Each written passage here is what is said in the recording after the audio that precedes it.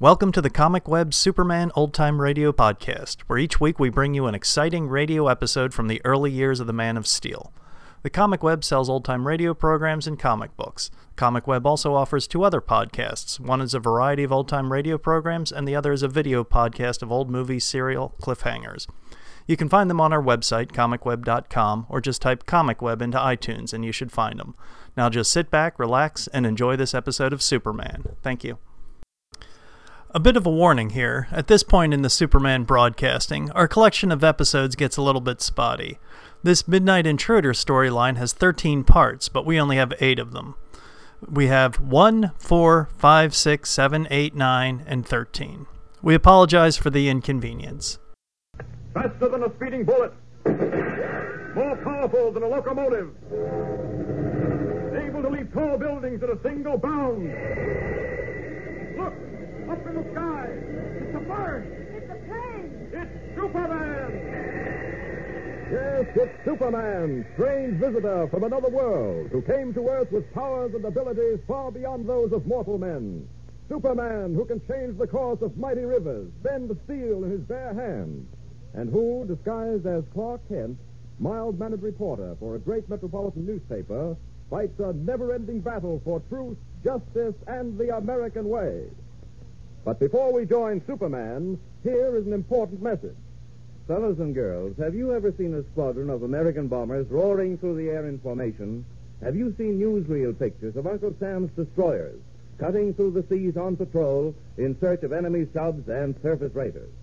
I'm sure you have, and I bet you were thrilled. You probably felt terribly proud, too. Well, if you've been buying war-saving stamps regularly, you have a right to be proud. Not only because those planes and those ships represent the fighting spirit of America, but because you helped to build them. Yes, sir. Every time you bought a war-saving stamp, your money helped buy the labor and materials that are used to make planes and ships and equipment to knock out the Nazis and the Japs. So next time you hear some boy or girl on your block say, "Oh, shucks, what difference does it make if I buy one stamp or not? What difference can one dime make?" You tell them that it does make a difference. It makes a big difference. Tell them, for instance, that 5 dimes will buy enough fuel oil to take an American destroyer 1 full mile closer to its objective. Or that 1 dime will buy 5 .45 caliber bullets. Tell them that if every boy and girl in the United States bought just one 10-cent war-saving stamp every day, it would add up to enough money to buy a lot of swift pursuit planes with which our Army and Navy forces could blast the Axis out of the air. And while you're at it, you might remind them that this is one way that all you fellows and girls can help to win this war. Now, after all, everybody can't join Uncle Sam's armed forces, but all of us can buy war-saving stamps. So talk it over with Mother and Dad tonight. Tell them you want to help Uncle Sam win this war by buying war-saving stamps regularly, every single day if possible. And I'm sure they'll be glad to cooperate. And now, the adventures of Superman. In solving the mystery of the smashing of 10 plastic cast statues, Superman, in the guise of Clark Kent, not only secured for the police the priceless explosive formula that had been stolen from Professor Palmer Graves, but also saved the professor's life when hired thugs tried to kidnap him. And then, a strange thing happened. As our last episode ended, Kent and Jimmy were in Professor Graves' apartment talking to Captain Callahan of the police when... But wait. Listen. Well, you've got the formula for the explosives, Captain, and you know how important it is. Take good care of it. Oh, don't worry. If anyone tries to get it away from me, I shall take care of it. Oh, golly, I'm getting sleepy. What time is it? Just about 6 in the morning. It's been a tough night. You two better not waste any time hitting the hay. That's funny. What's funny, Jim? I don't know. You both sound so funny. Like your voices. Well, you sound funny too, Jimmy. There is something strange here, though I can't make up my mind. Kent, Yes, Captain? you're floating. Floating in air. What? Your feet are at least a foot off the floor. Leaping mackerel. That's right. The Kent is floating. And you're floating too, Captain. What did you say, Jimmy? Your voice sounds so far away and strange. So does yours. What is it? What's happening? The tent. Don't worry, Jim. The tent. Don't worry. Don't worry. I can't help worrying. Don't worry. It's awful. So funny. Don't worry. Oh, Kent, I think the boy has fainted. Yes. And look, those two cops guarding the professor. They're out cold, too. And floating in the air. And Jimmy's floating in the air. And you're floating. And I'm floating. And everybody's floating. Floating. He's fainted. Unconscious. Something strange is going on around here. I had to pretend to be affected by it. Wait a minute. What's that? A noise in the closet. Something tells me I'd better pull a fainting act myself. Here goes. As Superman collapses on the floor of Professor Graves' apartment, the door of the closet opens slowly, and a small, dark man wearing a gas mask steps into the room. He looks about him, then moves to the figures lying on the floor. He examines each one carefully and then chuckles. So, that's good. That's very good. It's fortunate I remain when others leave. On the contrary, it is most unfortunate. Who are you? I am what you Japanese think you are. Superman. You no move. I got knife. But I got fists.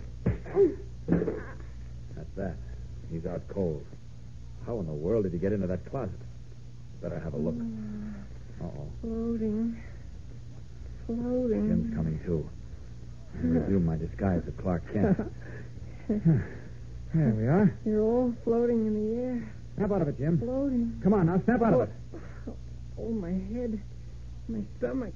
I feel sick. I know, it's the effects of whatever was used on us. Mr. Kent, It's all right now, Jim. It's all right. I just had the pleasure of knocking out one of Mr. Hirohito's messengers. Golly. That guy on the floor.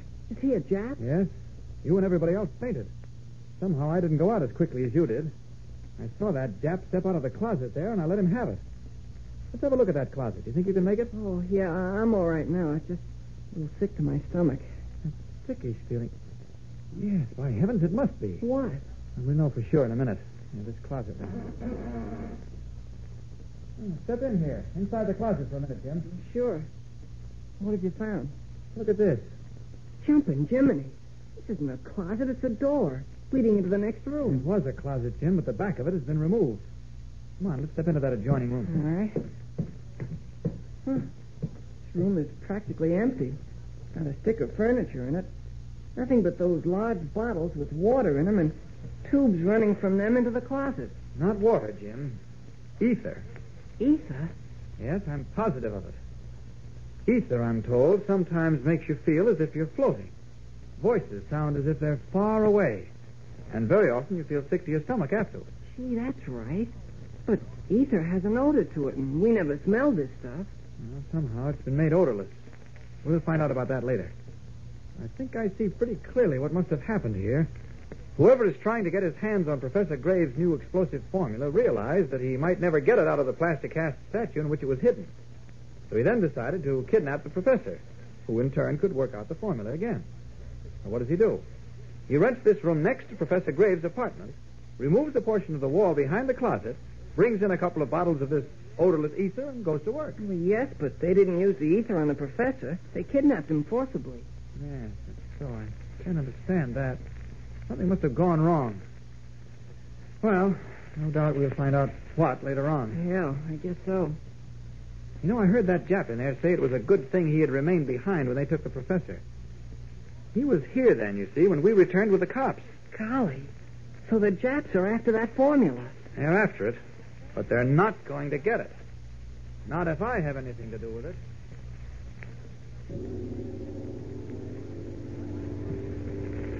There, leopard woman. We'll see you now. It's Caesar Will. Follow.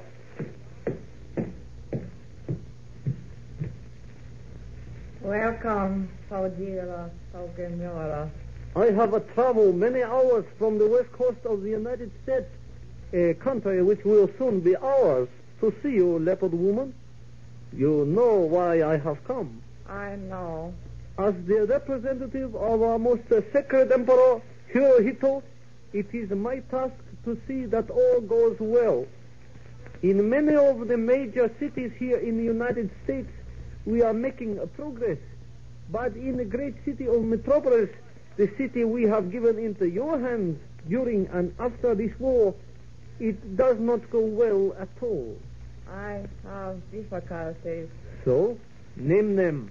In my first attempt to secure the formula of Professor Gray's explosive, I sent one of my most trusted men, a so-called American, a thief who sold himself, as did the others, for money. This man was a genius at opening safes. He broke into the wall safe in Professor Gray's house and extracted the formula. But as fortune would have it, he was discovered and pursued. Running down a street, he passed the art shop of one Nino Bonelli, a maker of plaster statues. He entered the shop and managed to drop the metal container in which the formula was kept into a vat of plaster. A procedure filled, I should say, with many risks. So it proved. For when he returned after the police had given up the church, he discovered that the plaster had already been molded into statues, and the statues sent to a large department store here in the city, one named Kramer's. Where is the formula now? At police headquarters. I have learned it will be taken to the War Department tomorrow. How? By armored car. The regaining of that formula, then, is a simple matter. No. I have been stopped, baffled, my plans ruined over and again by a man in a blue suit and a red coat. I will not go into details.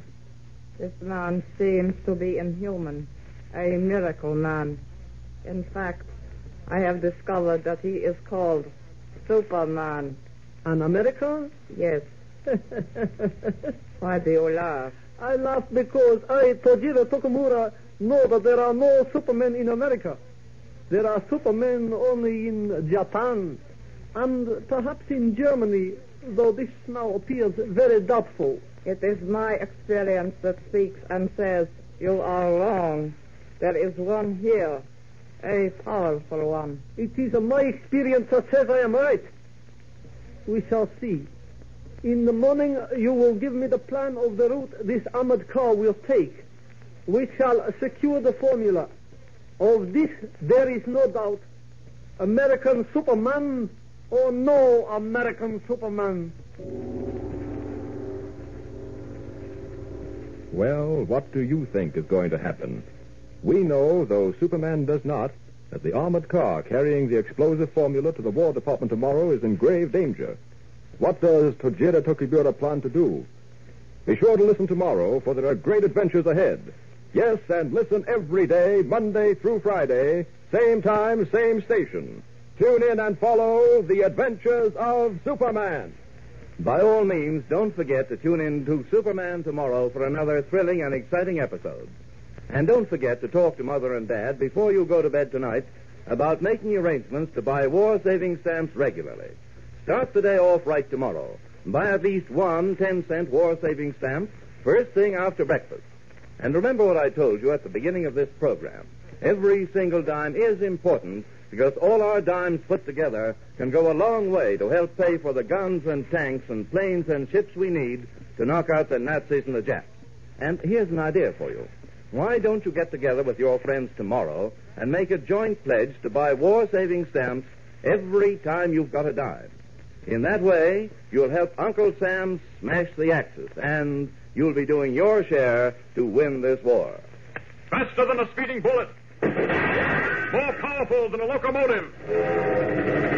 Able to leap tall buildings at a single bound. Look! Up in the sky! It's a bird! It's the plane! It's Superman! Follow the adventures of Superman every day, Monday through Friday, same time, same station.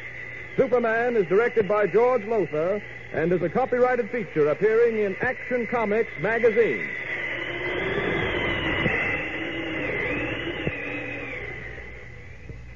This is Mutual.